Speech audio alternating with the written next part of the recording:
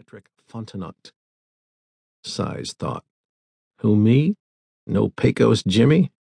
He knitted his bushy red brows in concentration and took a sheet of paper from the side pocket of his tan ultra-suede sports coat.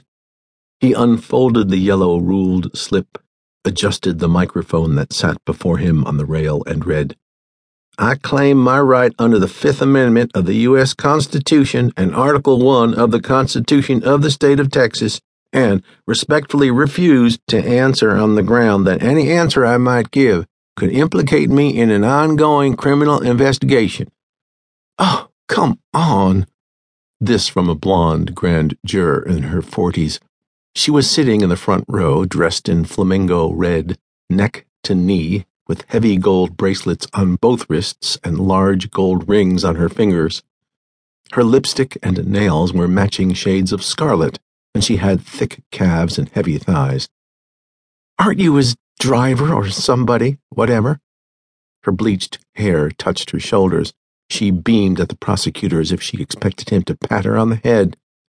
Sighs thought, she wants him to fuck her. He read them the page again.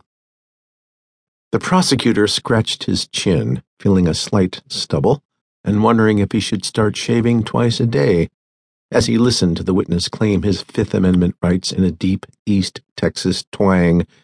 Sizemore Brandon, his massive arms and tree-trunk legs tight against his sports coat and navy knit slacks, had a red sideburn-to-sideburn Abe Lincoln beard.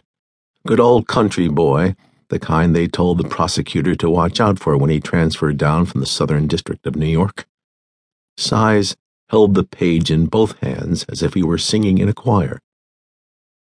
As Sighs finished reading, the prosecutor poured himself a goblet of ice water from a chrome pitcher.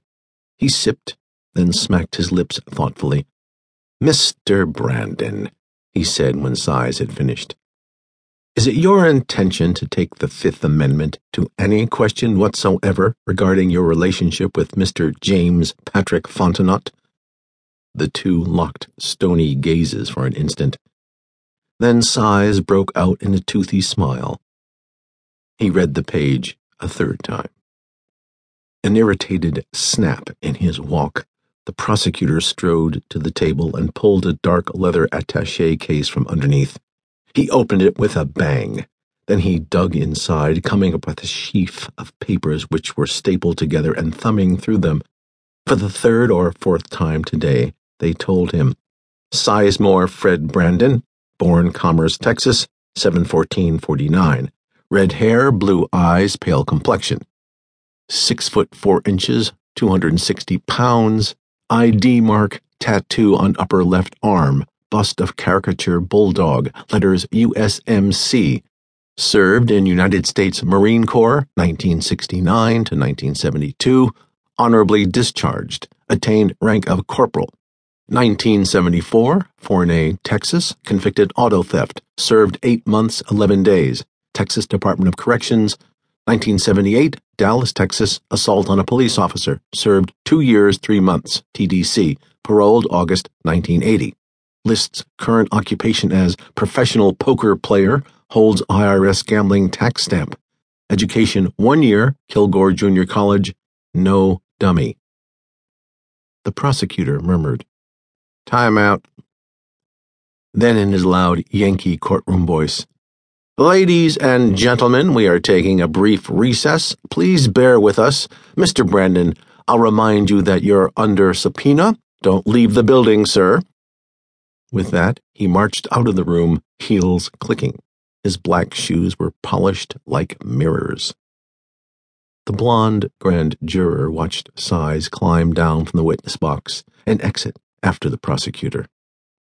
Sighs took his time about it, moving with a bear-like grace, his arms slightly akimbo and his palms to the rear like muscled hams. The woman thought, God, what a beast. Wonder how many people he's killed, and what his favorite method is. A gun? An ice pick? Sweet Jesus, with that build he looks like a neck breaker. Her breath caught slightly, and she felt a tingling sensation on the insides of her thighs. Outside in the green-carpeted hallway, Sighs almost collided with a couple of people.